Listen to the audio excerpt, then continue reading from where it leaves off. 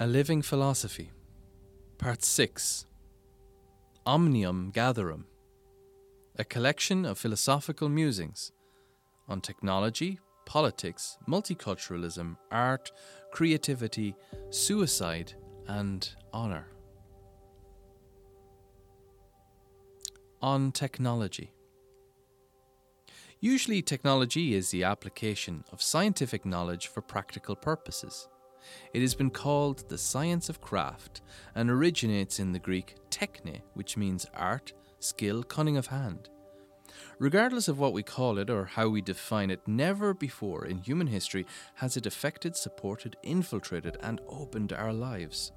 Particularly since the advent of the internet, our lives have become enmeshed in an immediacy of the presence of the sum total of human lore, while our activities, interests, and expressed thoughts flow in seas of social media like some pan-conscious world mind, allowing us all access to all. On the one hand, this uplift of human potential is nothing short of miraculous, and some of our modern technological aspects we take for granted would seem like magic to people even only 100 years ago. On the other hand, we must look with care at what this costs us.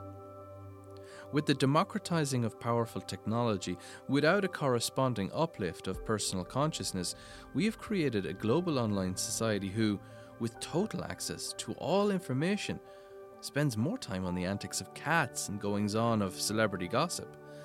We have also created a dual problem of self-aggrandizement of still lowly individuals who assume more access to information somehow equates to more wisdom and a greater sense of righteousness. In a strange sense, by neglecting our own philosophical developments, we have created a technological golden age varnish over the rotted wood of an urbane, yokel-driven society, shaped by commercially conditioned greed and simple entertainments. Nonetheless, the technology still works to allow unforeseen exchanges of ideas, amazing cross-pollination of minds, and the rise of civil society as a force to be reckoned with as never before. On politics. I took a very active role in my nation's campaigns for homosexual marriage rights and the right for women's bodily autonomy. In both these campaigns, the political establishment failed in its attempt to lead. Thanks to new technologies, however, volunteers and interest groups engender and mobilize campaigns of change in our late democratic societies. Through scandal, in effect, conflicted loyalties, the system of representative political democracy is eroding. It is the meritocratic attempted civil service who truly run our nations, and the best method to maintain a semblance of the people's empowerment will be through direct participative democracy and strong civil liberty, and a socially just campaign which are compassionate and liaise directly with the mechanics of governing a state, the civil service. The potential for a truly meritocratic civil service to work in administering the communitarian will of civil society may yet yield a better form of politics for our future. It is often said that democracy is the best form of government, but this cannot any longer be used as an excuse not to explore better ones. On multiculturalism. In my blessedly short time as a politician, one of the most worrying things I kept seeing was the rising tide of Ireland for the Irish. With the impending crisis of the future, the question of multiculturalism, migration, and how we react to these will grow vastly. Culture is not static. What we call Irish today would be utterly alien to the ancient Celtic natives of our land. Culture flows, grows, evolves, and multiculturalism is the enriching mixing of these various identities into new identities. Just as we should be proud of the past enriching the post-Celtic influx of Gaelic, Viking, Norman, and other cultures, so we should look forward to the future enrichment of our own with Slavic, Islamic, and African cultures. Only those truly ignorant to history, their hearts closed to compassionate change, can deny migrants in need a place among us. This brings us to the question of assimilation, integration, and interculturalism. Once more, Assimilation assumes a violence against the cross-pollination of exchanging cultures and attempts to physically accommodate migration whilst destroying it metaphysically, as if by giving someone a place among us, they must become just as us. How fearful of difference and change must we be to possess such an outlook? Integration is the path we should be embracing in respecting the welcome and honouring the incoming of new peoples into our own, and this can only be through a dignified dialogue and exploration of a form of intercultural exchange. Look to the brilliant opportunities and exciting new forms of how our world's cultures can grow and learn from one another in prosperity, in peace, and a flourishing form of friendship. This is healthy multiculturalism. On art and creativity. I cast the net wide in art, in its definition, in order that we might capture the widest scope of that which makes us a beautiful flower of the cosmos. We build mighty civilizations and systems of awe-inspiring magnitude and scale, but without art, we are but ants in the nest of functionality. And art is not merely present to buoy up our functional automotive elements, it is a thriving, vibrant core of what it truly means to be human.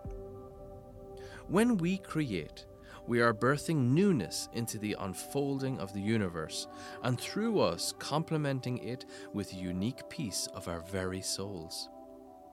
Each musical note, every brushstroke enhances reality, and there's something within us that chimes in vibration to the creativity we have either created or witnessed. The universe revels to see itself reiterated in new forms.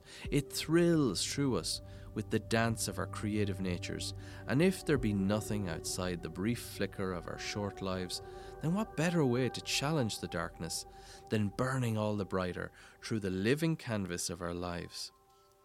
For when all is dust, the echoes of what we leave behind will whisper onwards in those who follow. More than anything, the human is an artistic animal. We may wage war, delve into science, and build mighty societies, but underscoring all this is art. The art of war, the creative flow of scientific discovery, the qualities of inspiring social movements.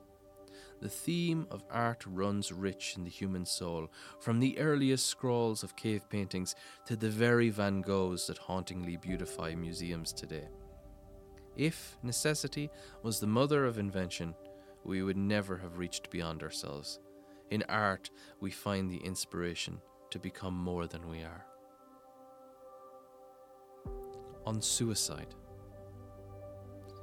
I create an honoured space in my philosophy for this topic because it has become one of the great afflictions of our age, and because I've had a personal encounter with it. When I was a young man, I tried to end my life. In fact, for a brief time as I passed out, I believed I'd succeeded. But I not only wanted to end my life, but my very existence. If I could have invented a time machine to undo my birth, I would have. In the strange crystal clarity of that moment, the calm eye of a hurricane of self-loathing and depression, I simply wanted not to exist.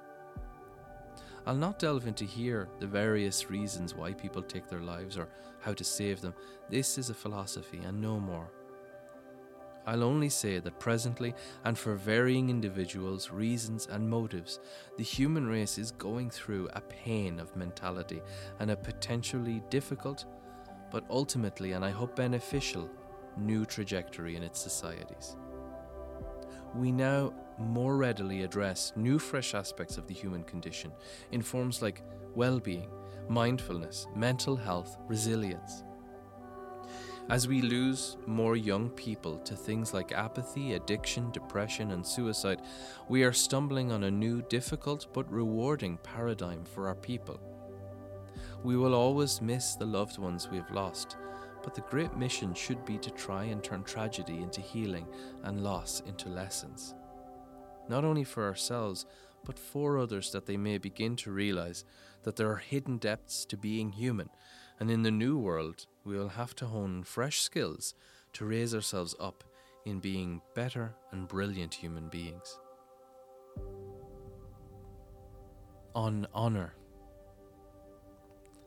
I'm ending this section on a quality which in recent times has receded into the myths of the past or fictions of the future. We touched briefly on this in section 3, Ethics, but it's worth highlighting once more in a new light. Elements often cited as being components of honour include valour, chivalry, honesty and compassion. These are merely the ingredients, not the meal. In our modern global society, we seem to have lost touch with this simple and yet powerful value in our lives. In its absence, we have an erosion of other values, and the above ingredients often become muddied with compromise or sacrificed to entitlement or convenience. When honour is valued, mere soldiers become samurai, corruptible politicians become shionbai. Even within us, we should honour ourselves and create a temple of promoting a better us in how we treat ourselves, our fellows, and the world. Honour is a strange creature because its existence hinges on its undertaking and can really only be felt in the doing, and descriptions barely scratch the surface of this most noble and beautiful of human qualities. A layman's convenience might be to call it decency, but even this falls short. Honour is one of the defining human characteristics which genuinely brightens and beautifies us all. However, its erosion in the modern era has seen a potentially matched increase in meanness and corruption. Honour is like things such as trust, love, the stock market. When we stop believing it, it ceases to work, and we seem to have stopped of late. Of all human qualities which might benefit us as individuals and as a society, honour, I would say, is the one we would gain greatly from by having its renaissance and revival of meaning in the 21st century.